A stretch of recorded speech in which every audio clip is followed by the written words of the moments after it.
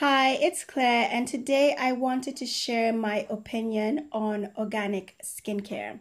I'm all for skincare that is safe and effective, but that does not necessarily mean that I think organic skincare is safer. I don't give into scaremongering or fear mongering that's going around. Many synthetic chemicals used on our skin today have been tested for decades to see if there are any problems with it. And if you have never had a bad reaction to it, there's no reason to distrust it now. Organic skincare often includes different plant derived extracts and ingredients which require a lot more preservatives and solvents, which can actually have a higher chance of irritating your skin. And sometimes organic skincare is not sustainable as well. I've talked about this in a previous episode.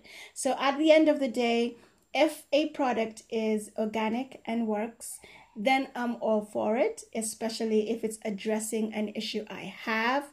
But if I find a conventional option that also works, then I will absolutely use it as well. There's no reason to give in to fear.